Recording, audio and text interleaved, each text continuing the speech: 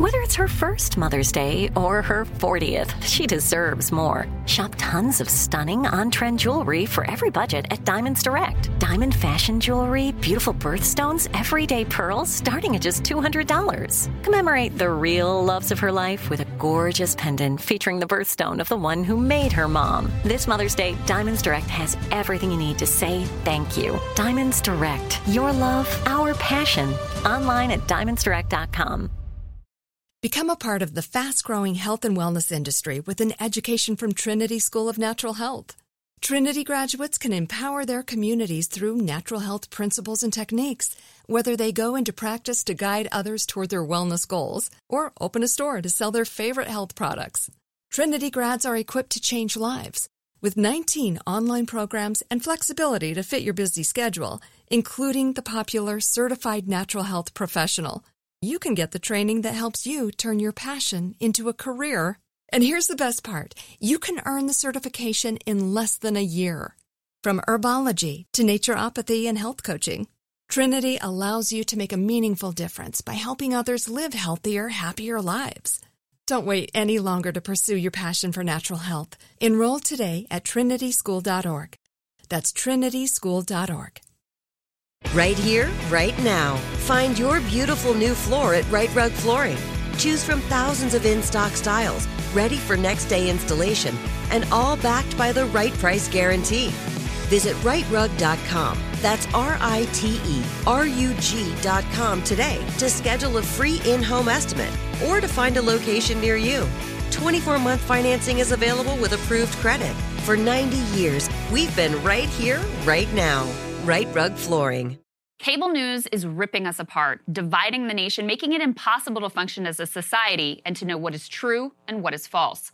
The good news is that they're failing and they know it. That is why we're building something new. Be part of creating a new, better, healthier, and more trustworthy mainstream by becoming a Breaking Points premium member today at breakingpoints.com. Your hard-earned money is going to help us build for the midterms and the upcoming presidential election so we can provide unparalleled coverage of what is sure to be one of the most pivotal moments in American history. So what are you waiting for? Go to breakingpoints.com to help us out.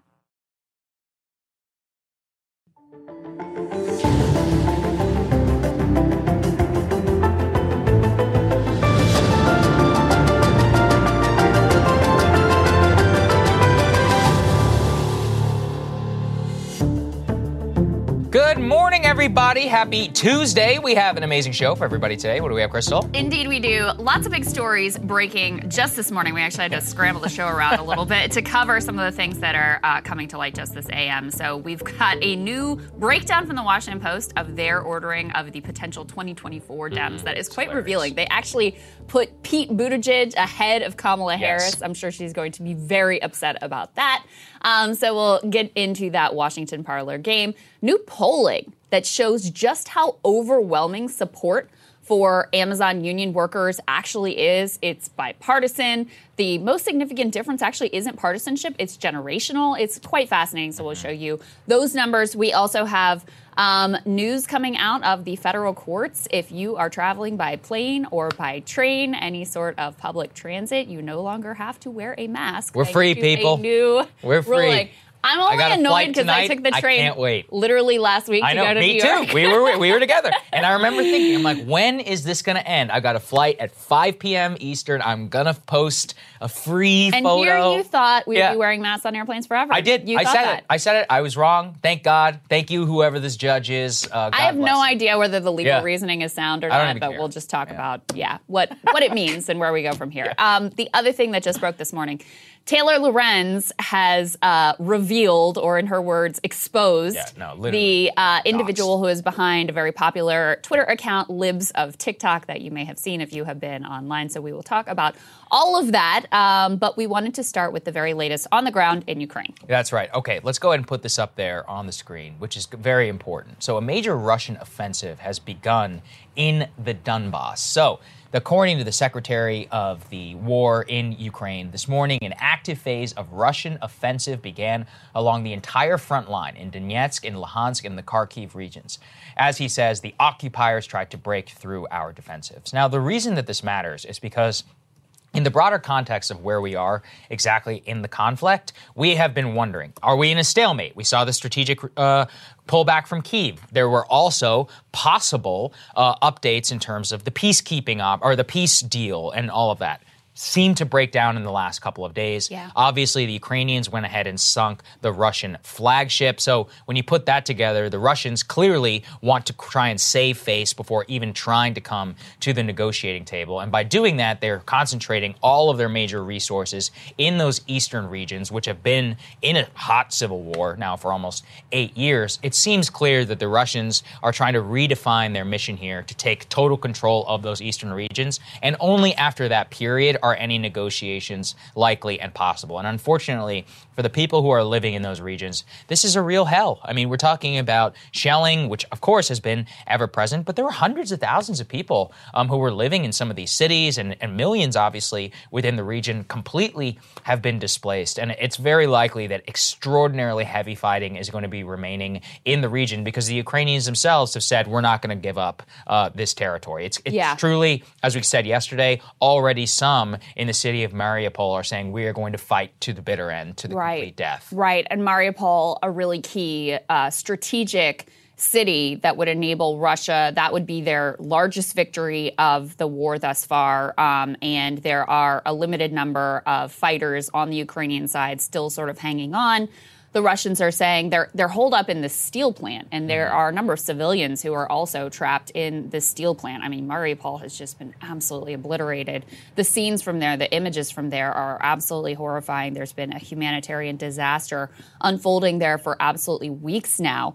And so the Russians are saying, hey, come out and surrender, and you'll be able to escape with your lives. Whether you could trust them is one question. But right now, those Ukrainian defenders are saying absolutely not. We will fight to the death, but they are barely still hanging on this morning, to the best of our knowledge.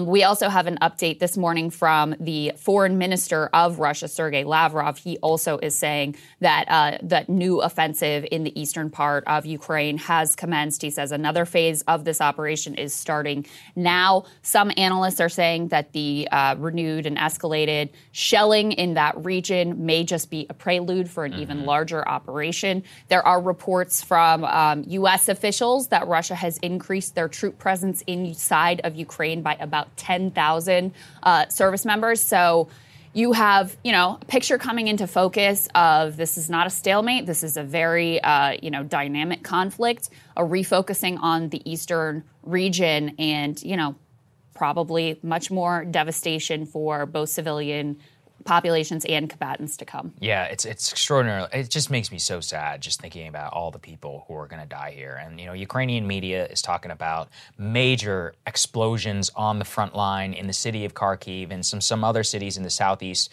as well, where air raids were going off. And the Russians going ahead and confirming this just shows you that this is very likely to be the major front line and offensive now. I think it's fair to say maybe even for years to come, given the now semi-limited, operations that the Russians can carry out under the context of their current political declaration. It's not a war. It's like a, whatever special action or whatever special fake military operation, whatever fake language that they're using on their stupid ass. And I mean, state it also, TV. I think it's worth saying too, I don't think anyone in Ukraine, certainly President Zelensky has been saying that they shouldn't feel confident that this is now just going to be limited to that part of the state. And we did see shelling of Lviv yesterday. Yeah, some missiles hit there, killed 7 people. That's right. And also continued threats on Kyiv, even though there also are reports that sort of life is coming back to Kyiv, that people are emerging from sheltering, that kids are in the streets playing, and sort of life is starting to return to that city. But certainly they don't feel that the threat to their own lives in those cities has passed. Yeah, and at the same time, the Ukrainians are reaching for everything within their arsenal, including, unfortunately, let's put this up there on the screen, the use of cluster munitions, something that we have criticized the Russians here for, which is against the Convention on Cluster Munitions, which took effect in 2010, specifically because cluster munitions are an indiscriminate bomb that has a lot of cause to civilians in their use. Just ask people in Syria how it worked whenever the Russians used cluster munitions in highly crowded crowded urban areas. And, this has been a confirmed use by the Ukrainian military of shelling with cluster munitions rockets in eastern Ukraine. And the reason that this matters is it just shows you that in a war, all this convention and all this is pushed aside and people reach for whatever they possibly can in order to try and win. And the people who are going to suffer the most, now you may celebrate it. Like, oh, it kills Russians. But look, the reason that we don't want these types of weapons used is because of their indiscriminate effect on civilian populations. Right. I'm not accusing them of having killed civilians. I don't know. There's no report necessarily on this specific use. But it's another line that has to get, that gets crossed. And we can withhold our moral judgment. I'm not sure, if we were in a similar situation, I don't know what I would do, if I was the person in charge. But it just shows you that, in war, you reach for things that are completely unthinkable and that the people who pay the price are the actual civilians themselves. And I was thinking actually about the eastern part of Ukraine and just how much they've been through. If you read about Nazi campaigns, this was one of the most devastated and hard fought over areas by the Soviets and the Nazis. They all had to deal with occupation and complete control by the Soviet Union. Many had to deal with Chernobyl. I don't know if people remember this, but this region is exactly the one which was majorly affected by the nuclear disaster. And, then, the chaos of the 1990s. Once again, in 2022, you get invaded, possibly getting, torn from your home by one military or the other. Just a horrible situation. Yeah, that's absolutely right. And the report here from the New York Times says that these particular cluster munitions that they were able to sort of visually confirm that they landed on a farm in, a small village in the eastern part of Ukraine. And the reason why they were banned in that 2010 Convention on Cluster Munitions is because 20% or more of the submunitions that come out of these cluster munitions fail to detonate on impact. So they're just sort of hanging around there, undetonated, and then, a kid, a civilian, anyone, that's what makes them so dangerous. They can then detonate later on and maim and kill civilians. These are their own villages and towns that we're talking about here. So it is very sad. It's worth noting 100 nations signed on to the Convention on Cluster Munitions Pact. Those nations did not include the U.S., Ukraine, or Russia. Mm-hmm. So those three nations, ourselves included, not party to this pact ultimately. But, these are the sorts of things that we have to decry, whether it's Russia deploying these sorts of indiscriminate which attacks, they have, and which are far worse, let's be clear. Let's be clear, or whether it comes from the Ukrainian side. Yeah, that's right. Okay, let's go ahead and move on here to the update on Washington. You might have thought that some of the discourse had cooled, and I had hoped that that's where it would stay. But unfortunately, we are seeing complete insanity at the institutional level. Senator Chris Coons and his comments, which we're about to play for you, where he calls for troops in Ukraine, matter because not only is he from Delaware, he is known as the Biden whisperer in the Senate. He is seen as a projection of the president of the United States himself and much of his thinking within the body. So when he says something like this, you should really pay attention. This was over the weekend. Let's take a listen. I think President Biden's leadership has been steady and constructive, but this is a critical moment. If Vladimir Putin, who has shown us how brutal he can be, is allowed to just continue to massacre civilians, to commit war crimes throughout Ukraine without NATO, without the West coming more forcefully to his aid, I deeply worry that what's going to happen next is that we will see Ukraine turn into Syria. Mm-hmm. The American people cannot turn away from this tragedy in Ukraine. I think the history of the 21st century turns on how fiercely we defend freedom in Ukraine, and that Putin will only stop when we stop him. I mean, Putin will only stop when we stop him. Only stop when we stop him. Says that we should consider troops there. And look, if you think that he's not doubling down after the outrage of those comments, he absolutely is. Put that up there on the screen, please. Senator Coons says that the Congress and the White House should come to a common position about when we are willing to go to the next step and to send not just arms, but troops to the aid in defense of Ukraine. If the answer is never, then we are inviting another level of escalation in brutality by Putin. Once again, there is no consideration of, okay, what then? What's going to happen? What happens, ask yourself this question, if a United States soldier or service member steps or gets killed by a Russian cluster munition? It's not like they are, not going weapons free in this war zone. Ask yourself what's going to happen in that situation, because it's going to invite a response by us. I mean, look, if one of our soldiers or if a myriad of our soldiers gets killed by Russia, it's game over. I mean, in terms of how exactly that situation is going to escalate, this is incredibly dangerous. It is also why I was against all of these troops that were on the ground in Syria. I was deeply afraid of exactly this scenario, which is we have 100, 200 guys. They're sitting there, with our, whatever the troops or whatever we were working with against ISIS. And then a Russian plane goes over. Some guy, he doesn't even know what's happening. He goes hot on the wrong target. Now you're in a whole other geopolitical ballgame. Right. And the Trump administration pursued that policy. The Obama administration pursued that policy. And now they are pushing for that, not just in Syria, where I guess it's arguable over, in terms of how much we're influencing the conflict, et cetera. And it's not like Syria is a nuclear power. Now we are talking about in Ukraine, in a war which Russia itself is actively involved in. I just think that the lack of consideration on this is just completely crazy. And people are really not realizing just how quickly these things can escalate. I feel like I'm almost a broken record at this I point. know, Like, but how many times you can't say the say it same enough. warning? Well, and it also tracks with what we talked about yesterday, which was President Biden once again escalating his rhetoric and calling what's happening in Ukraine genocide. Yes. So, of course, I mean, you're going to have a lot of Americans who listen to Senator Coons' comments and basically agree with him because of the sort of rhetorical landscape that has been laid out before them. I mean, it follows logically if you say Putin is a war criminal, he should be tried at The Hague, and this is genocide, then what Chris Coons is saying no longer becomes so crazy. This becomes the next logical step, especially when they use such sanitized language constantly in the press and our political class about what this would actually look like. They always frame it in the context of we have to defend Ukraine. Yes,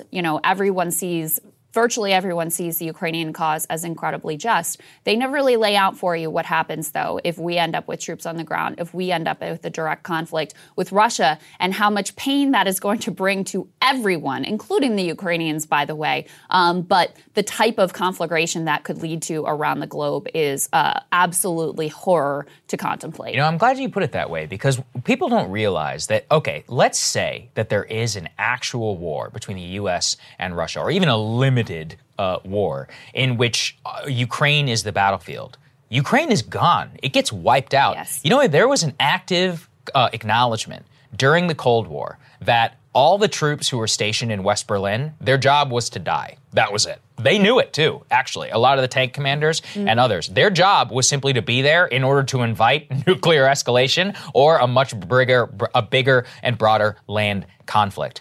Do you want that to happen to the Ukrainian civilians? I mean, yeah, several million of them have fled. There are still, 20, 30, some odd million people who live in that country. Think about the elderly population, pensioners and others who can't move and who have lived in these places their entire lives. It's over for them. I mean, they will die very quickly, and especially from the after effects of war. So the broader goal here has to be tamping down this type of rhetoric, trying to bring this conflict to an end in any way possible that we can to guarantee peace for them. And look, I don't have sympathy for Vladimir Putin, but I was telling you yesterday, I saw some photos of Buddhist troops from Eastern Siberia conscripts deployed to fight in Ukraine.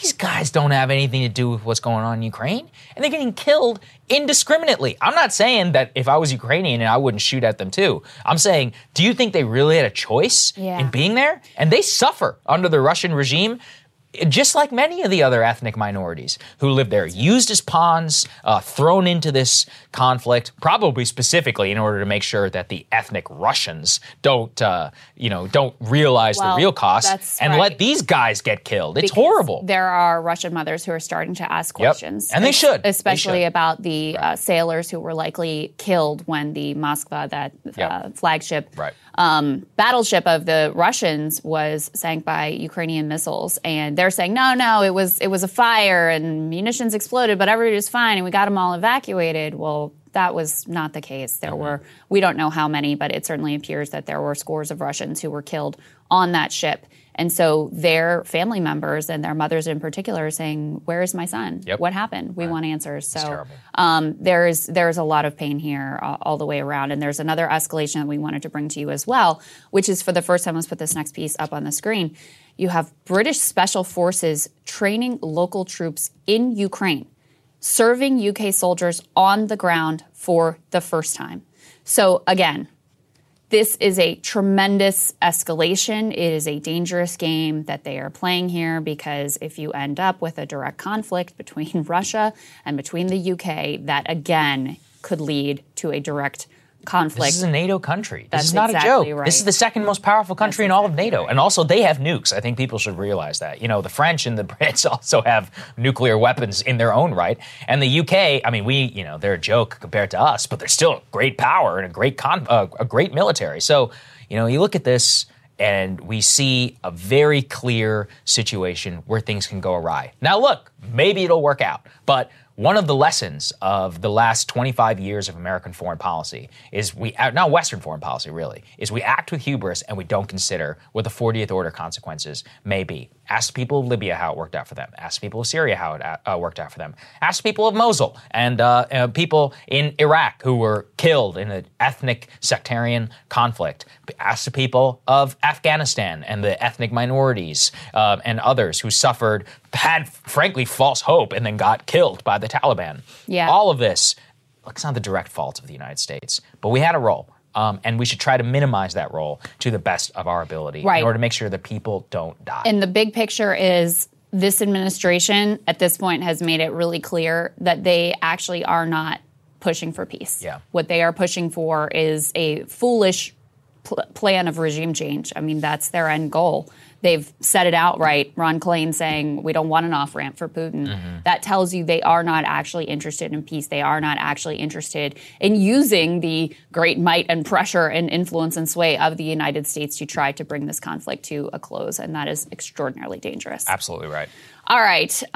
In less serious news here, we've funny. got some of the early speculation for 2024 on the Democratic primary side. And first of all, it's extraordinary that it's even a question who the Democratic nominee will be. It's really more of a question on the Democratic side who the nominee would be than it is on the Republican side. Mm-hmm. If Trump runs, he is all but certain to be the Republican nominee. And in fact, polling bears out that he is in a stronger position as not the president currently with the Republican base than Biden is with the Democratic base, which is extraordinary in and of itself. But let's go ahead and put this Washington Post tear sheet up on the screen. So they have, these things are so silly, but they have ranked the top 10 Democratic presidential candidates for 2024. And in a gigantic snub to Vice President Kamala Harris, they have actually placed Pete Buttigieg in front of her in line. So top contender, they have President Biden. Of course, that makes sense. He is the incumbent president. You would think he would be a lock, but he's not a lock. But anyway, he's in the pole position there. Previously in this list, they had Kamala ahead of Pete, which also should be a no-brainer. Sitting vice president, I mean, very commonly throughout American history, of course, the vice president ends up going on to be the party's next nominee. But they make the case here, and I think not incorrectly, that she hasn't exactly delivered in the vice presidential role. Really, it's been an opportunity for her to highlight how not up to the task and not up to the job that she ultimately is. And listen, I'm no fan of Pete. I'm no fan of Kamala. Their politics are basically the same, which is a sort of like just pure ambition combined with standard issue neoliberalism. But Pete at least ran an effective campaign, whereas Kamala didn't even make it to the Democratic primary to have a single voter cast their ballot. The entire list, let me just read through the list and then we can talk more about Kamala and Pete. So 1 is Biden, 2 is Pete, 3 is Kamala, 4 they have Elizabeth Warren, LOL, 5 they have Amy Klobuchar, also LOL, 6 they have Roy Cooper, who no one is even ever heard of. He's the North Carolina governor? He's the governor of North Carolina. Yeah, even I had to be like, who's that dude again? I was like, I think that's the governor. Right. So governor of North Carolina, who literally no one's ever heard of, Roy Cooper. Sherrod Brown, who, he's not like a crazy one to put on the list. They love this guy's profile, and he has good labor politics, which I really appreciate. He is sort of like a Midwestern populist figure, senator from Ohio, still wins in a state that has trended hard right in recent years. And, the thing with him, he took a pass last time around. And the thing with him is, like, on paper, he's kind of appealing because he can win in this tough state. And like I said, he's got this kind of like labor populist orientation that I find appealing. But then when you hear him speak, it's not he doesn't have a lot of natural charisma. Maybe that's a selling point. Maybe people like that he just feels like, a little bit less of the sort of polished politician. But anyway, that's Sherrod Brown. Number 8, Cory Booker. Why? Okay. Again, remind me how he did in the primary 2%. Last time. Remember, Andrew Yang beat him in order to get on the stage. Just don't forget. Great. That's great. Good memory there. Yeah. Number 9 is even more perplexing. Gavin Newsom. Yeah. Yeah. Let's do the French Laundry guy. Cool. Literally, who wants that dude? I mean, other than him. Yeah, right. He clearly wants to be president. Is anyone else interested? No. But that's the kind of person who makes this list. And number 10, AOC, who, I think has made it so that she is never going to be in a position to win a national election. I don't even think she could win statewide. I'm just going to be nice. Okay. So one of the things that I'll put in here that was interesting is they said, they were trying to figure out who might be the progressive, who might be the person that like the Bernie types could get behind. And let me read to you what they say here about Elizabeth Warren, who they kind of, put into that slot, even though obviously Bernie world not so much in love with Elizabeth Warren anymore these days. They say Sanders' camp has suggested Biden will face a progressive challenger in 2024. But exactly who would that wing of the party line up behind? Politico reported recently that top Sanders aides have gotten involved in setting up the field for 2024, but by pushing for Ro Khanna to run rather than by building up Warren. Sanders and Warren have often been allies, but their 2020 presidential campaigns got pretty ugly with one another. The senator from Massachusetts also has a re-election bid in 2024, which she has said she'll pursue. It irks me that there apparently is some effort from people around Sanders to kind of like put a candidate forward as if the grassroots base that supported Bernie wouldn't have something to say about that. And, there are plenty of things that we've praised Congressman Khanna for. I think he's been pretty good on foreign policy. But in recent weeks, he's been really, it's hard to distinguish his rhetoric from sort of the standard issue, Democratic lane, corporate Democrat lane of the party. He's got the stock issue, too. He's got the stock problem. Yes, his wife has invested in these military industrial complex stocks. And he said, like, basically, that's fine. There's no problem with that. Spouses should be able to do what they want to do. Yeah. It's what are you doing right now? And he just gave an interview with Politico where he said that the problem with Build Back Better was that progressives didn't compromise fast enough or far enough with Joe Manchin, and that he didn't think that, that Joe Manchin he seemed to indicate he didn't think Joe Manchin was corrupt. It was just an ideological difference, which again is like, at this point, when you've seen like the money he gets from the oil and gas industry and the direct profits into his pockets from the coal industry, you still think that this dude is just like, acting in good faith?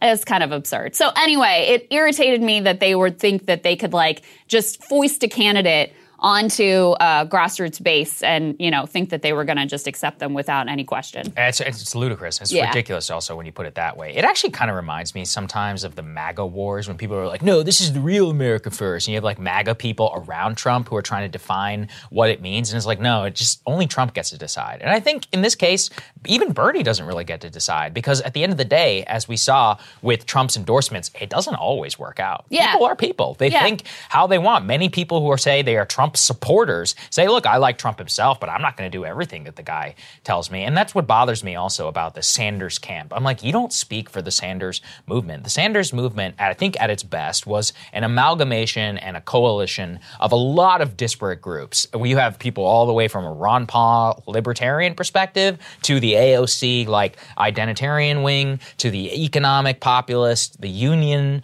folks, and then, like the Linda Sarsours and Tamika Mallory's Kerrys of the world. Like, it was always kind of a strange group of bedfellows, which is fine. I mean, that's what political movements coalitions are. Like. Yeah, exactly. Many times they have internecine, like, war, and they don't agree on everything, but Bernie was able to speak to a very large group of people, and why I think he was probably the most successful progressive politician of my lifetime. Well, he had a genuinely working class, young, working class, multiracial base. I mean, that was the core. I mean, remember when we used to look at where his donations came from? It was like Starbucks workers and Amazon workers. And lo and behold, look at who is, has this grassroots movement now. So anyway, listen, it's also, this is how the Washington Post is spitting it, and it may not be totally accurate, but that sort of irritated me. I think the main story out of this is that Kamala's number 3. I mean, that's what it is, which is that the Secretary of Transportation, who took time off while he was doing his clearly very important job, is the guy who is beating the sitting vice president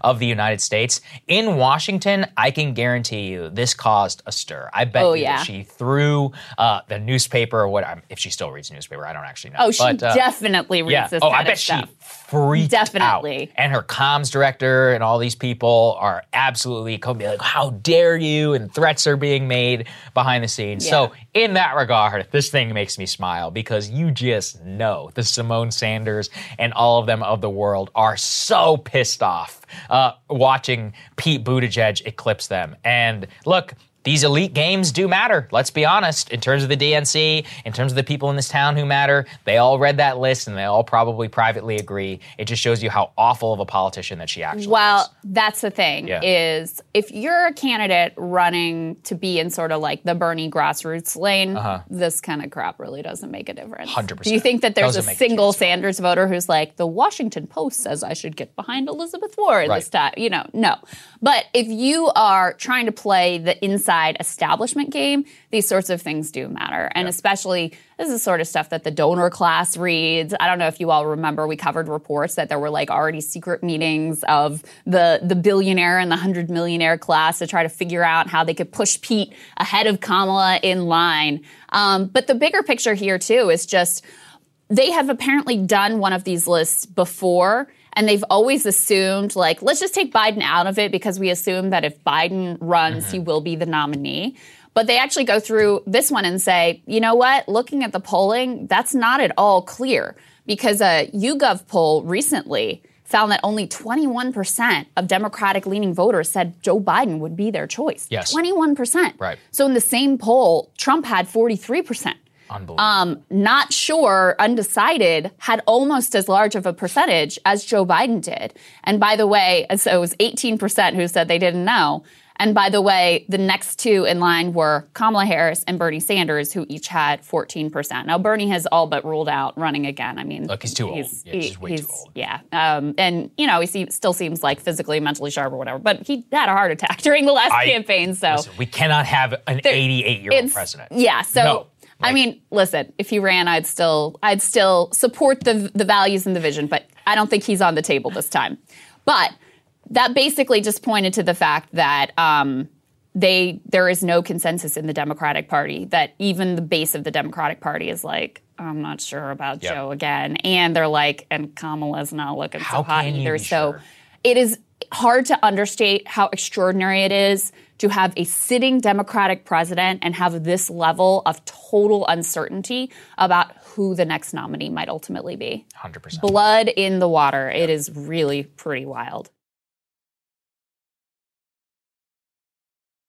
Let's get to this next part. Go ahead and throw this up on the screen here, guys. We are looking at some new poll numbers that show that 75% of Americans think that Amazon workers need a union. 83% of respondents aged 18 to 34 back Amazon labor union. 71% of young Trump voters support the Amazon union. So that shows you, I mean, there's a little bit of a partisan divide here. Yep. But it really is overwhelming support for workers to have an Amazon union. And one of the things that I found really interesting here, Sagar, is that, we've talked about before how Amazon, the company itself, like, people like it. It's convenient. You get your stuff really quickly. And they found, in fact, Amazon had 91% approval rating of people that like it. But people were able to see both, like, I enjoy getting my products quickly and having the everything store there and the convenience that that entails. But I also really strongly feel that their workers should be treated decently and have some say in their workplace. So I found that really, really interesting. And, you know, the support was across the board. There was a little bit of a generational divide here. So older Trump voters in particular were probably the most skeptical, but they still 66% of older Trump supporters also thought that, you know, Amazon workers should have a union. So I think it also puts into perspective all the freak out that we talked about yesterday about Christian Smalls, who's, of course, the president of the Amazon labor union, going on with Tucker Carlson. And like the fact that, one of the arguments that I saw made online about why he shouldn't go on is because Tucker's audience isn't persuadable. And it's like, Tucker's audience is apparently already persuaded. Yes. At least a significant part of them are already on board. So, you know, you're actually going, when you go on any network, whether they're speaking to a right-wing audience, a left-wing audience, a liberal audience, or anywhere in between, you are likely to find a lot of receptivity because the support is so incredibly overwhelming. Look, YouTube comments are not obviously a good metric in real order life. to judge things. That being said, I actually was curious. So I went and I looked at the comments on your monologue yesterday because I knew it was going to resonate with some Tucker and conservative folks. There were an overwhelming number of comments. And look, our audience is also disproportionately very young. So millennials and Gen Z almost entirely make up like 90-something% of the people who watch the show. So that's another reason I'm curious. So I'm going and I'm reading the comments, and overwhelmingly people are like, hey, Crystal, you changed my mind on unions. Or they say, look, I'm still skeptical of big labor and of a lot of the people talking about social justice and that stuff. But Chris Smalls seems like a legitimately good faith activist who's just fighting for better workers' rights. And also, it's true, the basic argument of we need some balance by the workforce against this giant behemoth, nobody disagreed with that. Yeah. That is the most powerful, which is that when you disaggregate this from broader identity politics, culture war fights, how can you look at the second largest employer of individuals in the United States having all of the power over its entire workforce and say, hey, maybe they should have a say in how long their break is, in their wages, working conditions. Americans are good people. They don't want to see people taken advantage of. Most people also still believe in free market capitalism. So they'll look at that and say, look, Bezos, it's cool you got rich, all of that. I think you should probably pay more taxes, but the people who built your company for you should have a say in their day-to-day lives. How many Americans at any level of the stack, quote unquote, are able to relate with your boss just says and it makes you do something that you know is ridiculous, but you just have to blindly follow. Yeah. And that level of indignity compounds across your life. And it makes you depressed. It makes you feel like less than human. And you have to go and explore, you have to go take a drink or smoke a cigarette or whatever just to forget your problems. I mean, how much of that am I describing of the everyday life of the average American? I don't think that's going to go away ever. But, having some say in that has real consequences for people's lives. It's huge. Yeah. And I think people want to order stuff from Amazon. They want to feel good about ordering stuff from Amazon, And I think everyone sees how extraordinarily profitable, I mean, the billions and billions of dollars that Amazon raked in from all of us during the pandemic. And so there's also an awareness of like, no, you could afford to treat, like, this union is not going to destroy your business. Like, no one's going to believe that about Amazon. They feel like you could afford to treat your workers a little bit better and let them have a little bit of say in their workplace so that they don't have to suffer the indignities that we've talked about here. I mean, one of the things that Chris always talks about and other Amazon workers that we've spoken with always speak about is just the inhumanity of having this automated system that like hires and fires you. So you're not even dealing with a human being. And New York Times, we talked to Jody Cantor, remember, about what a mess their HR system is through all of these automated processes where people are getting fired for no reason, through no fault of their own, and there's just like no recourse. You can't even get a human being on the phone to explain what the hell happened or to try to get your job reinstated. So that's the kind of like automated algorithmic tyranny that they live under every single day. There was actually a post that was floating around of Amazon had posted at one of their facilities on Easter Sunday. So these workers who came in on Easter Sunday, they were like, thanks for coming in on Easter Sunday. As a reward, if you have this high was like 315 raid, I don't know what that translates to, but I'm sure it's some sort of nightmarish warehouse pace, then you get entered into a raffle for chips and a soda. It's like, that's your reward for us giving up our holiday and coming in and slaving away for you. It shows the level of contempt that they have ultimately for these workers. So I think it's extraordinary. I just want to highlight, at this point, because union favorability is so high, because there has been such a shift in consciousness during the pandemic of who does what in this society and who really makes this thing run. And there's been a lot of, people who were previously sort of invisible in the society, warehouse workers doing the work behind the scenes, have become a lot more visible to folks who understand the incredibly essential work that they've been doing truly to keep the country running. And so it's easy to take for granted that there would be this positive sentiment in favor of a union at Amazon. But this is a complete sea change from just not long ago at all. I mean, when I was doing regular Fox News hits, the anti-union stuff was every day, all day. It was very popular with the base. We'd had decades of anti-union propaganda, convincing people of all sorts of lies about what unions actually are and what they actually mean. And I do think that with Chris Smalls and with the Amazon labor union, obviously I was very critical of AOC and others for not showing up for them when it really counted, when they were, before they ultimately cast ballots. I think it's ended up being a blessing in disguise, though, because it means that they haven't been associated with any sort of partisan camp. That's what I said. They just are in and of themselves, and sort of judged on the merits of what they're doing. So it makes it hard to just put it into a partisan space. And I do think that's part of what's contributing to these very high numbers. We talked about this yesterday.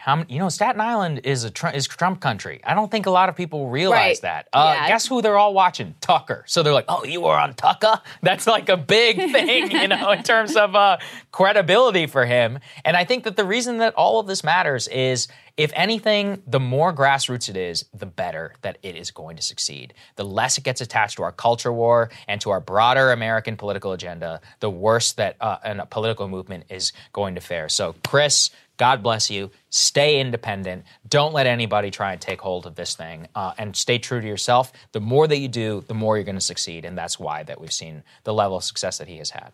Yep. Okay, let's move on to something I am just so happy to be able to report to all of you. Let's go ahead and put this up there on the screen. The TSA, the hall monitors, will stop enforcing the traveler mask mandate. All 4 airlines came out and said they will no longer require masks on planes. The news actually broke in the middle of the day, and there were videos circulating online of pilots and of flight attendants actually breaking down in tears, being able to take their mask off for the first time in 2 years. People were cheering. They were celebrating, Crystal. The circumstances of this, I will admit, are a little weird. So let's go through what actually happened.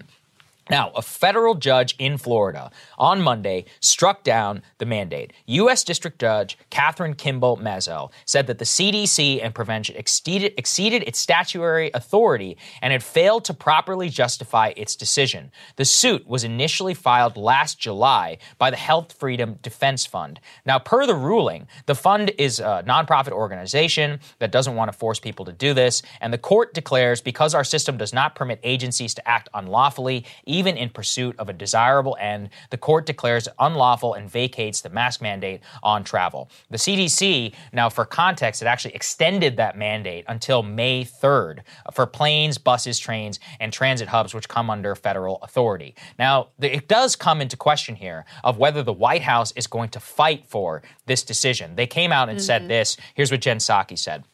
This comes out this afternoon. Right now, the DHS, who would be implementing this, and the CDC are reviewing the decision. The Department of Justice will make any determinations about litigation. They are assessing it right now, and as soon as they have an assessment and an update, they will make that available. She did call this, quote, an obviously disappointing decision. Now, if they were smart, they would just let it die and not pursue it. However, I don't know if the freaks in the CDC will allow that to happen. At the same time, we have seen a complete, we have seen a complete sea change in the last 24 hours. Just this morning, Crystal, Uber announced it will no longer be enforcing the mask mandate in all of its cars. So also, thank God, in terms of that one, you see Uber, all 4 major airlines coming out and saying that. In addition, not only the TSA, but Amtrak, let's put this up there on the screen, ends its mask mandate because that's also governed by federal law. The only people bucking are the MTA in New York City. So sorry for all of the people who live in New York and still have to ride Jersey Transit and the LIRR. You guys still have to wear masks. Of course, the city of Philadelphia still requires masks. So I kind of put it this way, which is that I think that this is the final death, really, of the COVID regime in terms of its national politics and the way that it affects us. Does that mean that private crazy institutions, like, I don't know if you know this, every university here in Washington currently has a mask mandate. GW, American University, and Georgetown because of rising case levels. And if you look at the city of Philadelphia, many private institutions, I think Stanford, I have a friend who goes there, he was telling me that the mask mandate is in effect in classrooms. Will there be limited instances in like hyper-liberal spaces? Yes. But in terms of the way that it touches everyday American life, I think it's over. I mean, at this point, all 50 states no longer have mask mandates, indoor and outdoor. Like I said, some will come back on limited localities, but the travel one was the main way, especially because it applied to trains, buses, and pretty much all public transportation. That is the one where people still had to kind of, engage with some of these ridiculous rules, and it's finally over. The mass theater is dead. The trucker convoy won. No, just kidding. They had nothing to do That's with a good take. That's a good take. I'm sure joking. They'll claim victory. Although they were a pain in the ass when they came to D.C. I'm going to be honest. It was sucked. But that's the reason it's funny and a joke is because by the time they protested, it was all already over. Yeah, I mean, Biden basically declared this war over in his State of the Union speech. We talked about it. Yep. The COVID part of the State of the Union speech, it barely even got notice because it had already fallen off of the bat for a lot of Americans in terms of their top priority. So there was very little discussion about what he said about COVID in his speech ultimately. It was like, what is it? Gallup said there's like 3% of Americans that say COVID policy. And they all live here in Washington. Is still their number one priority. So, I've been occasionally sort of irritated with there's been a lot of like fear mongering, like the lockdowns are coming back and they're going to do it again. And I just don't see that and haven't seen that as a realistic possibility for a long time because ultimately, public opinion had really moved. It's a very different landscape now that you have vaccinations widely available. And look, people should feel comfortable if they want to wear a mask on a plane, if they want to wear a mask on a train, do it. If that makes sense for you, if it's just like a level of comfort or if you just want to be like sort of anonymous and have a mask on your face, which I kind of enjoy sometimes, go for it.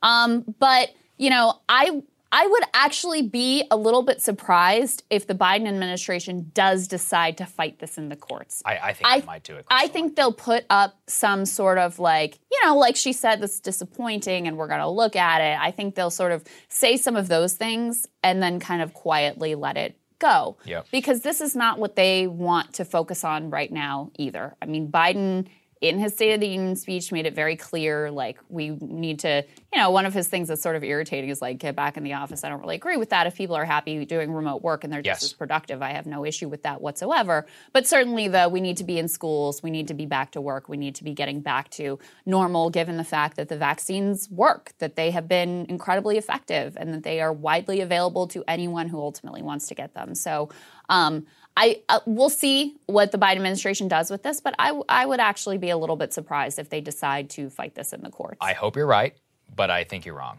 I think that they are. I just think you can't underestimate the level of COVID insanity all the way up there at the top. I mean, with Fauci and his own advisors, the fact that they even renewed this thing for 2 weeks is nuts. Their doctor saying, yeah, it's absolutely on the table in order to extend it, and I just don't know. I think the level of craziness. You also thought we'd be wearing masks forever on planes, and you also were very concerned about new lockdowns and a lot of things that haven't really come to pass. You are 100% correct. I think you've overestimated. Listen, there are people in the administration who are certainly sort of infected with brainworms about COVID, no doubt about it. But I think Biden himself has enough of a normie sense that he's clearly signaled we're moving in a different direction now. So We'll see. I pray you are correct. We will see. Although I know my neighbors, and they will riot. Okay, let's move on. Taylor Lorenz is at it again. I mean, I can barely believe how exactly this has all played out in the last several hours. So let's start from the top, which is that there is an account called Libs of TikTok. You guys have probably heard about it. Joe Rogan has talked about it. It's a very popular one. I think it has around 600,000 followers by the time I checked this morning. Now, yeah, 650. There we go. So this account surfaces videos making fun of liberals on TikTok. Often it can be trans stuff, identity stuff, LGBT, whatever. You know, I identify as a dog, or I identify as a... It's a lot of it's culture war. It's critical race for theory. The culture war mills. That's right. what this account is. That's right. Sometimes it's funny, and sometimes I find it offensive, and that's what it is. Yeah, I mostly find it funny.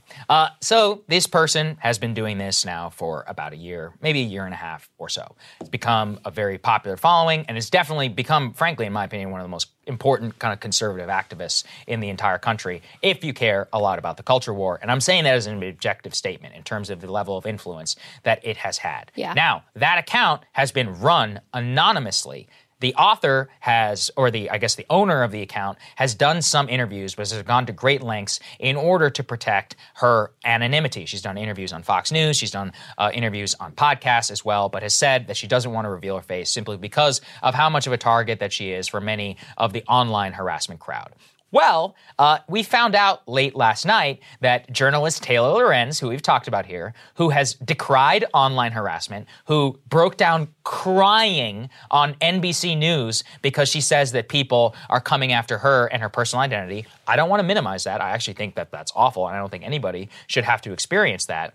Well, it turns out that she doxed this woman and revealed her name. Now, I'm not going to read her name here on the air, but let's go ahead and put this up there on the screen. Now, she says, meet the woman behind Libs of TikTok, secretly fueling the right wing's outrage machine. In it, she points to the anonymous impacts deep and far-reaching movement. Its content is amplified by high-profile media figures. She's appeared on Tucker Carlson. It's been referenced on Fox News. And then immediately begins to quote all of these fake identity experts about how the account is bringing violence against trans people or violence against people for simply highlighting videos that these people post themselves publicly, and then saying that this is in some way inciting harassment. And Crystal, what I found most objectionable, number one, she tries, of course, in order to tie this to Joe Rogan. She's like, oh, Joe Rogan, cited it once as further evidence that he's some crazy right-wing activist. Even though if you go talk to Joe, ask him how he feels about trans people. He'll tell you in his own words. But the second thing is they literally link to her real estate license, and they reveal her name. They say exactly the, not just area of New York, but the specific neighborhood of New York that she lives in, citing, who this person is. And that level of identification is just ludicrous, especially in the context of this entire article, which is meant to paint her as some sort of hate mongerer. Now, I personally think there is a story to be told about the Libs of TikTok account. I've spoken about it offline privately with my friends. Like I said, I think it's crazy that this account came out of nowhere and legitimately became probably the most important right-wing account in the entire country. And I don't mean that, like I said, I think it's probably single-handedly responsible for the Florida legislation on not being able to talk about sexual identity to kids who are K through 3. I think it's probably responsible for, along with Christopher Rufo, for a lot of the critical race theory legislation that has gone across the country. Yeah. And objectively, when you look at it, that story is interesting. And I think it should be told, actually. But instead, this is just a bad faith critique, and it's clearly meant to dox her and to ruin this woman's life. And it's just, how can Taylor square that with what she has done and said about what has happened to her? That's the part. Yeah. Is if you are Taylor Lorenz and you have put yourself out there as I can't be criticized because harassed. That means that if you criticize me, you are intentionally causing people to bully and harass me, and that is out of bounds. If you say my name, she has said that. If you say her full name. That is out of bounds. How can you then turn around and write a story like this and not apply that same principle of, aren't you inciting harassment against this person? Yes. Now, I think this story is a little bit complicated because I think this person really walks the line of whether or not they should count as a public figure, right? She would very much say, I'm just a private citizen doing my thing. But to your point, number one, the account is very influential. And number two, she has done, public interviews. I think she was on with Tucker Carlson, and she's been on other podcasts and things like that as well. So there's a very blurry line here as to whether or not this individual should be viewed in the light of just a private citizen doing their thing or a public figure. However, there is zero doubt that Taylor Lorenz is a public figure who has chosen a career working at, some of the most prestigious and well-known journalistic outlets in the entire country. So there's, they're not on a par here is what I'm trying to say. I think that this comes back to they're basically jealous that, and I relate to this, that the right wing is so good at the culture war that they're able to conjure out of thin air this language about, critical race theory and insert it into mainstream conversation and make it a campaign issue just like that out of nothing. Sure. Right? And the left and liberals in particular are just not good at doing that. And so I think there's a frustration with how successful all of this has been. And again, I share that frustration because I think, I was just reading in Florida, they banned 42 math textbooks that just had nothing offensive in them whatsoever. I mean, this stuff has gone completely over the top. The laws about you can't make anyone uncomfortable when you're teaching history, I think that's all completely ridiculous. And I think it is censorship that is a problem that nobody who cares about free speech and having open and honest discussions should support. But the real problem here is that they're just sort of jealous that the right has been so good at this and that they're unable to do it themselves. So rather than directly going after the arguments, rather than offering their own effective counter-narrative, the strategy is instead, let's destroy this person, let's destroy this account. Let's somehow tar Joe Rogan as part of this program because he's, they've made him into his own sort of cultural signifier, culture war issue. And that's the direction they go in. But listen, I think the big thing here is just the kind of hypocrisy to be someone who on the one hand cries about being a victim of harassment if you dare talk about them or criticize them. And on the other hand, going out of your way to, reveal the identity of someone who clearly wants to remain anonymous. And of course, there's going to be harassment of this person I think your point you're making is very important, which is that, look, if this person, Libs of TikTok, was spreading falsely editing videos and then posting them or posting fake videos, then that's a whole other discussion. But guess what? There's not a single thing that's in this article. Nothing false has ever been posted. And I think that one of the reasons the account is so powerful is because it simply just clips, what these people are saying and then plays it for you. And you're like, oh my God, I can't even believe this is real. I can't believe this person exists. And that is why I think it has been so successful. So when you look at it, there's no critique or engagement, really, with why does the account resonate in the first place? What are some of the stuff that they are posting, which is doing very well? If you can find evidence of her posting something fake, be my guest. To my knowledge, that has not yet happened. So when you look at what this is and why it's resonating, why exactly people feel fed up, I mean, I would dispute that it came out of nothing. I mean, I think there's a very real organic movement behind a lot of the things that Libs of TikTok highlights, and that she basically focused it, posted to the most extreme examples and made people aware of how insane some of this stuff actually is. So anyway, the story, in my opinion, is this account really has come from, like you said, nothing, as in literally didn't exist, and then became one of the most prominent accounts in the United States. Yeah.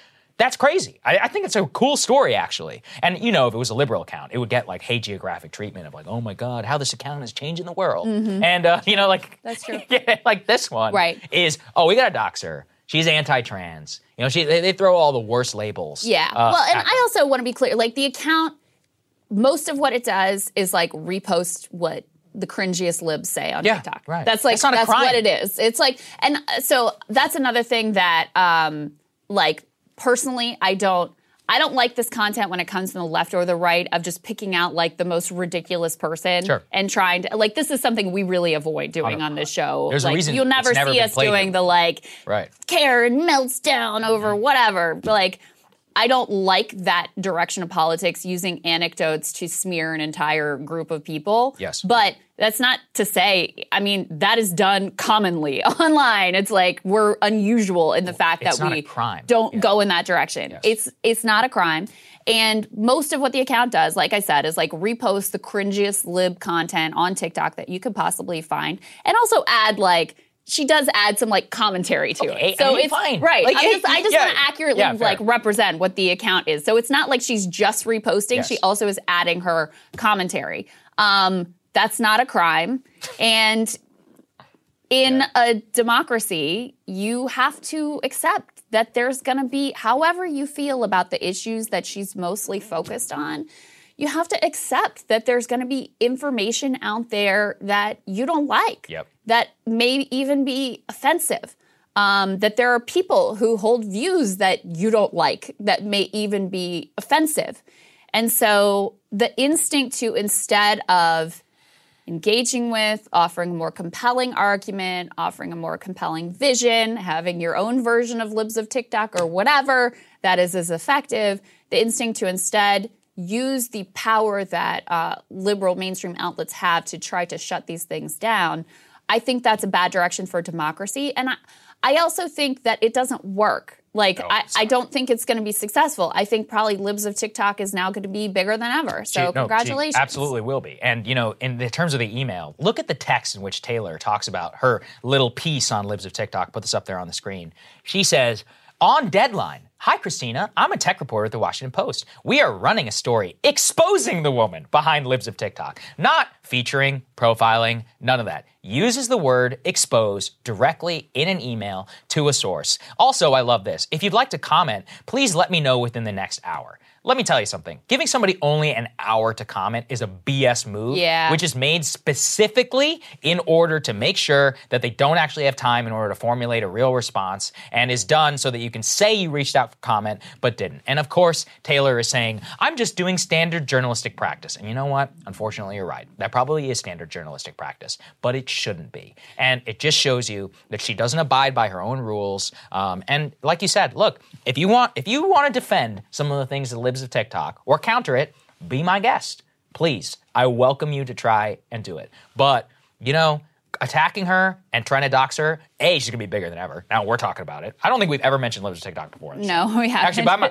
to my knowledge, we haven't. You know why? Because stay away from a lot of the culture war nonsense. Yeah. That being said, now, you know, I'm saying I'm reviewing obviously how I think about her, but also I have to defend the account. And I have to stand up for the ability for people to anonymously post what other people are doing in America in the year 2022. So I hope she's okay. That's the other part that I think it's worth asking yourself is, what was the news value of revealing this person's name? Right. So to do a story about it, to talk about how it came to be, that's interesting. You know, previous political affiliations, how it grew into something that is really significant and is helping to set a sort of right-wing agenda, is getting picked up by Fox News on an almost daily basis. Yeah, I think that's newsworthy. I don't know what what does it add to that story to actually expose this person's name and their profession and their real estate license and all of that. That just seems, I just don't see how that adds anything to the conversation that's useful to an understanding of the phenomenon that's going on here. Absolutely right.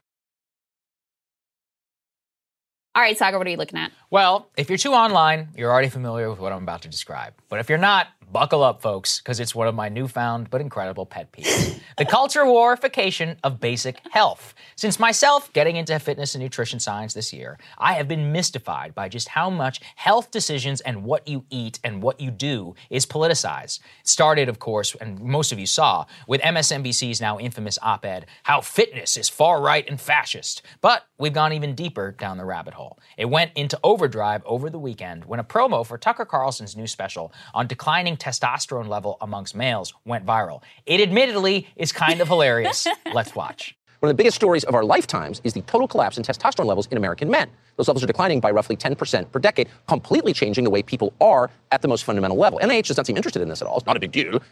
We think it is a huge deal. So we want to know what's causing it and what you can do about it. That's the topic of our upcoming documentary called The End of Men. Here's a look at the trailer.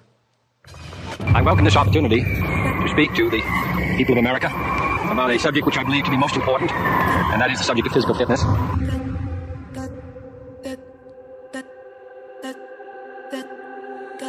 A country is as strong, really, as its citizens, and I think that mental and physical health go hand in hand. There is nothing, I think, more unfortunate than to have soft, chubby, fat-looking children. I hope that all of you will join, and everybody in the United States, to make sure that our children participate fully in a vigorous and adventurous life, which is possible for them in this very rich country of ours.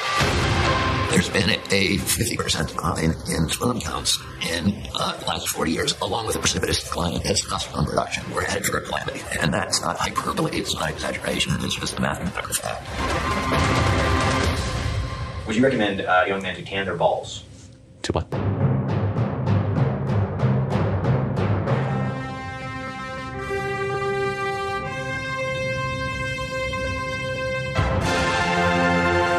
Once a society collapses, then you're in hard times. Well, hard iron sharpens iron, as they say, and those hard times inevitably produce men who are tough, men who are resourceful, men who are strong enough to survive. And then they go on to re-establish order, and so the cycle begins again.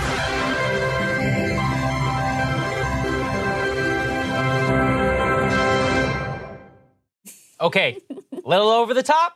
Maybe. But something makes me think that the people freaking out about this are protesting just a little bit too much. Here's a sampling. Adam Kinzinger of neocon warmongering fame said, quote, "This is actually real. Evidently, he likes men without shirts, which may explain the Putin obsession." I guess calling him gay and a Russophile in the same tweet. Others begged Tucker to pray his gay away or made some version of a Florida joke. I will admit, some of them were kind of funny. But at a deeper level, it did disturb me because it's clear message here. Caring about testosterone and featuring people who use proven therapies to increase it, and in general talking or thinking about male hormone health, is apparently anathema to a lot of the liberal intelligentsia, who will either mock you as gay or less of a man for doing so. It's actually quite homophobic when you think about it. And look, I get it. Tucker is a cultural lightning rod, but what he's featuring there is a very real and actually terrifying phenomenon. Declining levels of testosterone are having macro-sociological consequences on our entire society. In fact, even back in 2007, it was apparent that U.S. male testosterone levels have been dropping by 1% per year since the 1980s. In a more stark term, at the time, a 60-year-old man in 2004 had approximately 83% of the same testosterone levels that a 60-year-old man in 1987 had.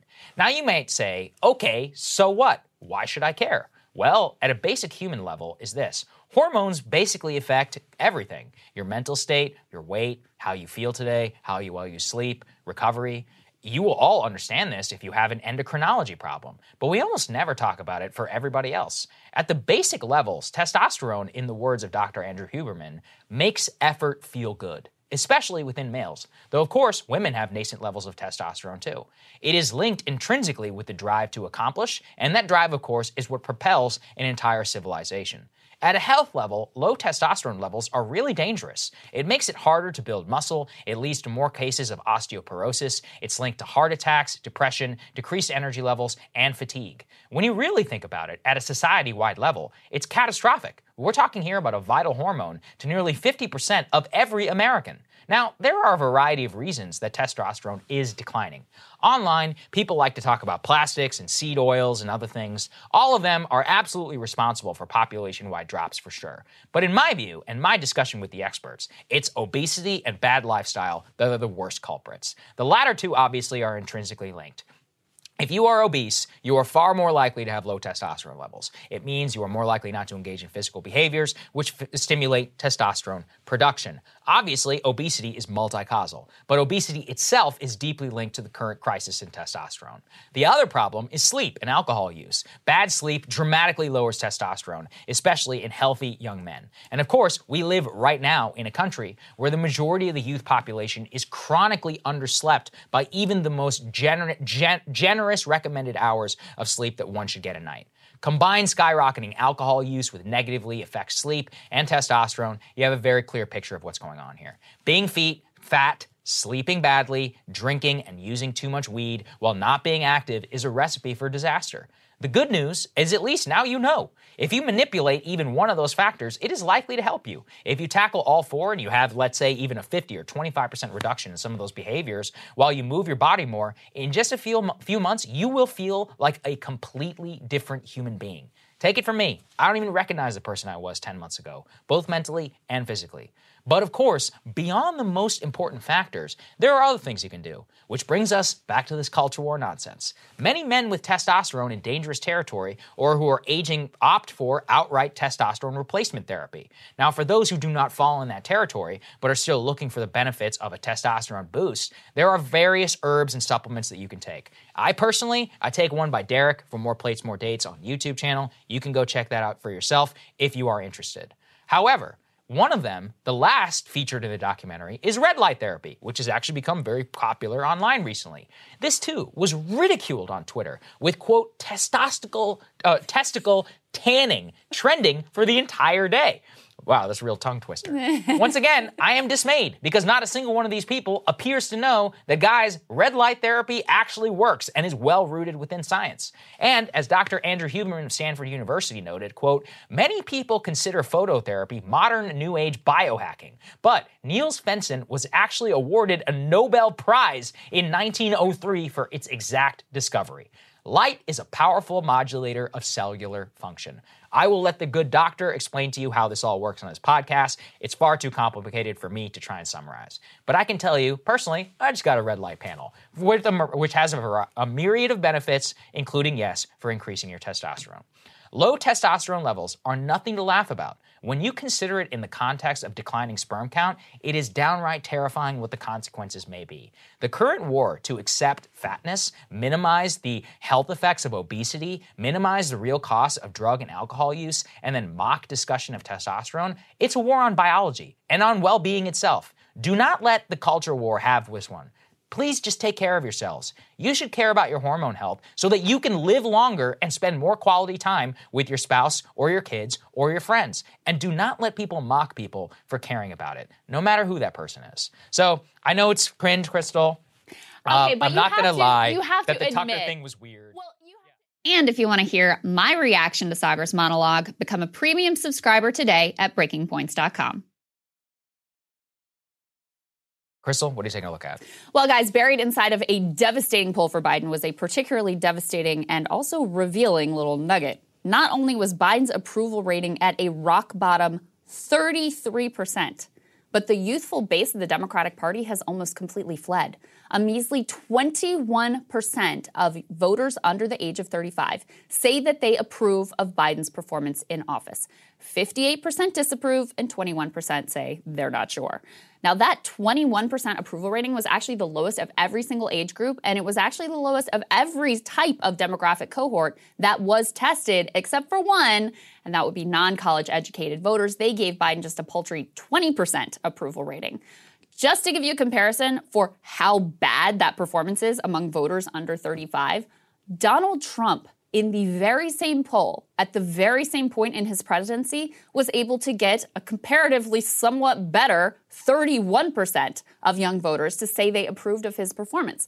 58% disapproved and 11% said that they did not know. So Biden is actually doing even worse with young voters than Trump did.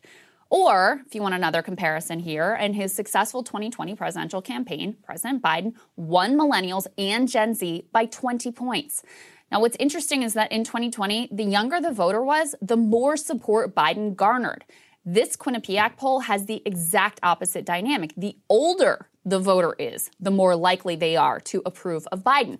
His strongest support is actually among voters 65 and older. That's the only age cohort where he is above water, albeit narrowly.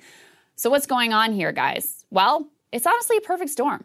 You got a generation that's been completely screwed by our economic system, is disgusted with both parties at this point. You got a Democratic political class determined at every turn to show contempt towards young voters.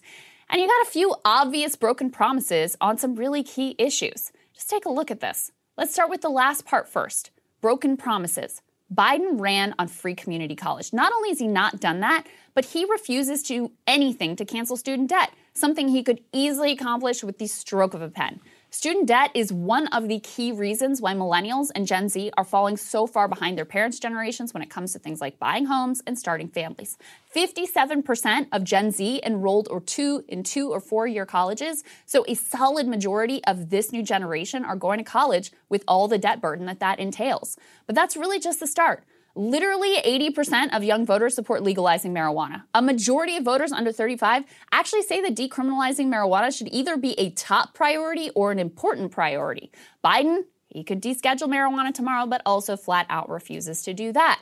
Young voters are also more pro-union than any other age group, something we covered in the show, something they're demonstrating in real time by leading a new resurgent labor movement, which is upending the pro-boss status quo.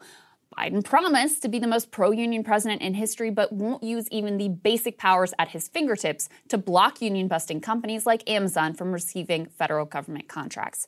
The top priorities of young voters are jobs, climate, and healthcare. I don't need to tell you that Biden has failed to deliver significant changes on any of these three key areas. Now, this lack of action is combined with Democratic Party contempt for young voters, which ranges from thinly disguised to completely unmasked disgust. You might recall that during the book tour that led up to his presidential campaign, Biden himself kind of let slip how he actually felt about young people. And so the younger generation now tells me how tough things are. Give me a break. No. I have no empathy for it. Give me a break. No empathy. Well, it certainly shows in how he's governed, doesn't it? Remember, too, these are voters who overwhelmingly backed Bernie Sanders in 2016 and again in 2020. In fact, Bernie in 2016, he won more young voters than Hillary and Trump combined. It wasn't even close. They represent the most progressive generation in history. But the establishment of the party acts like the left candidates from Bernie to Nina Turner need to be shamed, scolded, and crushed in every possible way that they can. From Pelosi deriding the youth-driven Green New Deal as the Green Dream or whatever, to Biden saying he'd veto Medicare for all if given the chance, to Obama constantly chastising voters for daring to expect anything significant from their elected leaders. It's not so much that young voters are leaving the party as the party is pushing them out and locking the door. They're happy to have their votes, of course. But then they'll spend 4 years all day, every day, shaming them for daring to want anything better than the hellish landscape that the boomers are handing them. In the 2020 primary, I was always struck by the generational divide and how Democratic voters were evaluating their choices. In every poll we looked at, young voters said they cared most about the issues, and older voters said they cared most about beating Trump. I think it's probably because for people who came of age during the Iraq War, the financial crash, or the pandemic, they got a pretty good idea that just beating Trump is really not going to cut it. They've seen enough with the collapse of the promise of the Obama years to realize that the Democratic Party has consistently failed them. It's not that young voters are going to turn to Republicans. That party is at odds with them on literally every issue and has perhaps even greater contempt for young Americans. But they might just stay home. Or in a nightmare scenario for the Democratic Party, they might get pissed off enough to back their own candidate against Biden. Lord knows, with his approval ratings as low as they are, there's enough blood in the water for someone to mount a credible primary challenge. You can only spit in the face of these generations for so long before they figure out how to make you pay. I think this is one of the most underreported stories in American politics, how young voters... And if you want to hear my reaction to Crystal's monologue, become a premium subscriber today at breakingpoints.com. Joining us now, we have Seth Goldstein. He is a pro bono attorney for Amazon Labor Union. Great to have you, Seth. And nice to meet you, too, by the way. Nice to meet you, sir. Thank you. So we wanted to get an update for you. Obviously, we've been covering here closely the historic win at JFK 8 on Staten Island. But Amazon is not going quietly. Let's put this tweet up on the screen from Stephen Greenhouse. He says that Amazon workers on Staten Island now face the challenge of getting a first contract. Amazon is already seeking to drag out things by filing 25 objections to the election. But with the union winning by more than 500 votes, the NLRB is unlikely to overturn the vote. So could you just bring us up to speed with what are some of the objections that Amazon is making here? What are they arguing? And do you think that there's a chance that they would succeed in overturning these election results? I don't think they have any chance to overrule the election. These are the most ridiculous objections I've ever heard of. One of the objections is that they're upset that the workers disrupted the captive audience meetings, which the General Counsel has now found to be unlawful. They're upset that we filed so many unfair labor practice charges against Amazon, even though everyone... or most of them have been found to have merit with the board. They're upset that the NLRB filed a 10-J injunction for Joe Briceman, even though the administrative law judge found yesterday that Amazon had violated the labor laws and gave a scathing opinion against Amazon in that case. So we don't think that there's any basis to overrule these objections.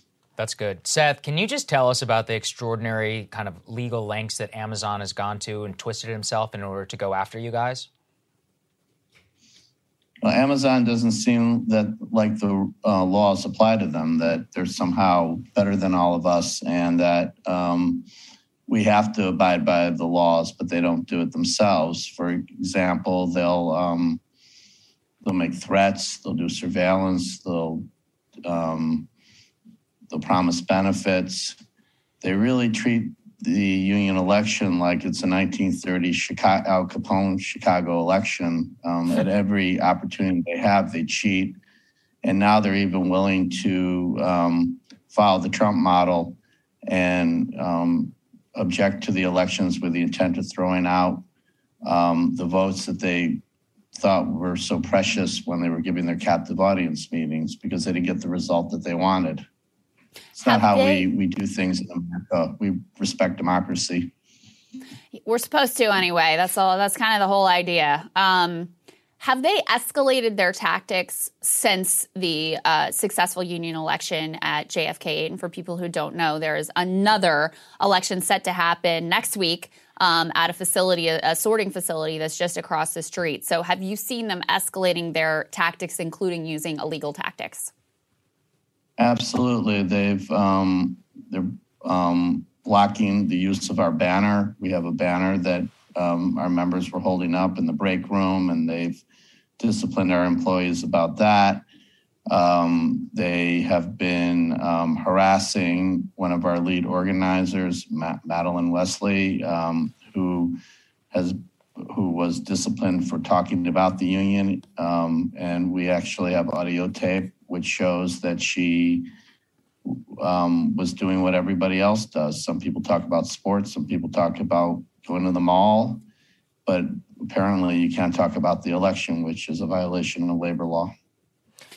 Wow. So, okay, Seth, can you walk us through here in terms of the future on these events and more, the level of opposition that you're running up against? Because as you said, you're working pro bono. I mean, just give us an idea of the David Goliath nature of the story. Well, it's not just David and Goliath, it's Goliath and King Midas, and unfortunately some elements of the Democratic Party. So we're facing all of that together, where we've got this boutique Democratic polling firm called Global Strategy Group, which is working hand in hand with Amazon, created a website that was unlawful. I forgot to say that's another unfair labor practice charge that I filed. So we're up against a lot, and still these workers have successfully been able to take on what some people had often called the white whale, but we're not on the Pequot, and Ahab isn't our captain. So things, we're fighting back, and I think we're successful. I'll let you tell the story, but my understanding is basically Chris Smalls tweeted out, like, anybody got a suggestion for a lawyer? And you volunteered. My understanding is you're the only person who said, hey, I'm here, I'll help you guys out. Why did you find their fight compelling? Did you think that they had a shot to actually pull this off from the beginning? And just share a little bit of what that journey has looked like for you.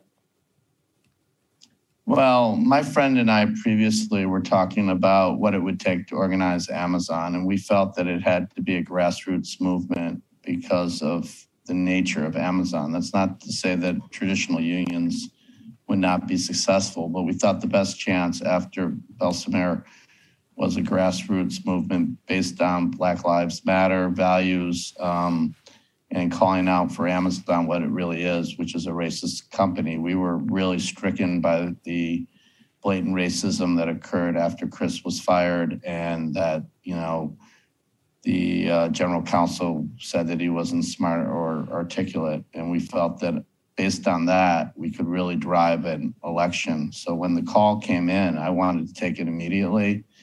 And I thought it would be an opportunity to reverse some of the Trump board's outrageous labor decisions. Well, you all have succeeded already beyond anyone's wildest expectations. I give you so much credit for being there from the beginning with these guys. You know, I think they continue to be wildly underestimated in their capabilities. And we'll just ask you to keep us updated about everything that's going on, Seth. Thanks for joining us. Thank you. Thank you very much. Have a great day. Our Absolutely. pleasure. You too.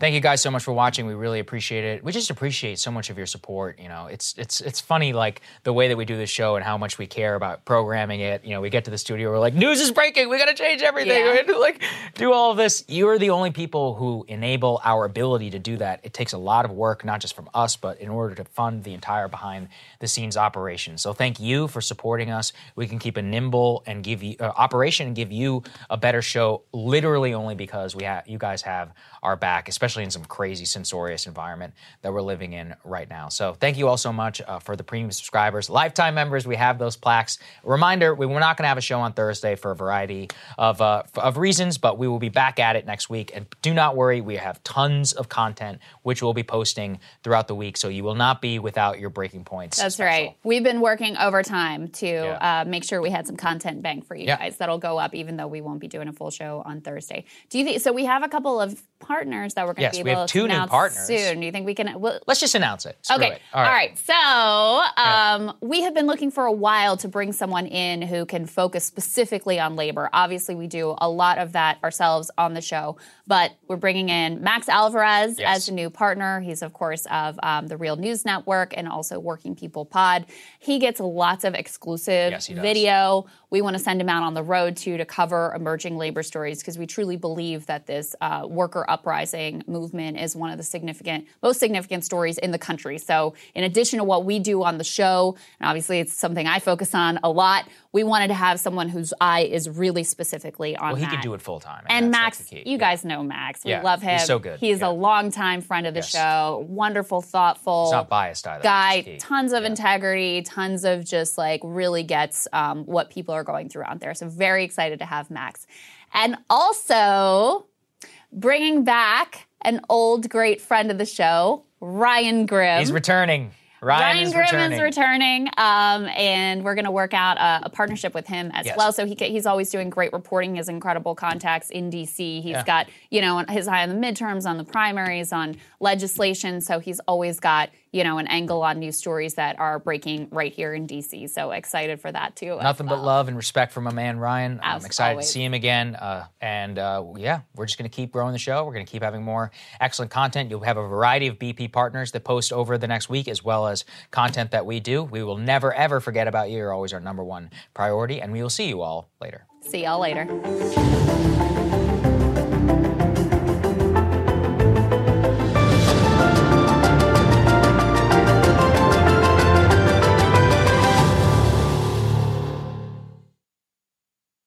Become a part of the fast-growing health and wellness industry with an education from Trinity School of Natural Health. Trinity graduates can empower their communities through natural health principles and techniques, whether they go into practice to guide others toward their wellness goals or open a store to sell their favorite health products. Trinity grads are equipped to change lives with 19 online programs and flexibility to fit your busy schedule, including the popular Certified Natural Health Professional. You can get the training that helps you turn your passion into a career. And here's the best part. You can earn the certification in less than a year. From herbology to naturopathy and health coaching, Trinity allows you to make a meaningful difference by helping others live healthier, happier lives. Don't wait any longer to pursue your passion for natural health. Enroll today at trinityschool.org. That's trinityschool.org. Right here, right now. Find your beautiful new floor at Right Rug Flooring. Choose from thousands of in-stock styles, ready for next day installation, and all backed by the right price guarantee. Visit rightrug.com. That's RITERUG.com today to schedule a free in-home estimate or to find a location near you. 24-month financing is available with approved credit. For 90 years, we've been right here, right now. Right Rug Flooring. Live Nation presents Concert Week. Now through May 14th, get $25 tickets to over 5,000 shows. That's up to 75% off a summer full of your favorite artists like 21 Savage, Alanis Morissette, Cage the Elephant, Celeste Barber, Dierks Bentley, Fade, Hootie and the Blowfish, Janet Jackson, Kids Bop Kids, Meghan Trainor, Peso Pluma, Sarah McLachlan. Get tickets to more than 5,000 summer shows for just $25. Until now through May 14th. Visit livenation.com/Concert Week to learn more and plan your summer with Sean Paul, Sum 41, 30 Seconds to Mars, and Two Door Cinema Club.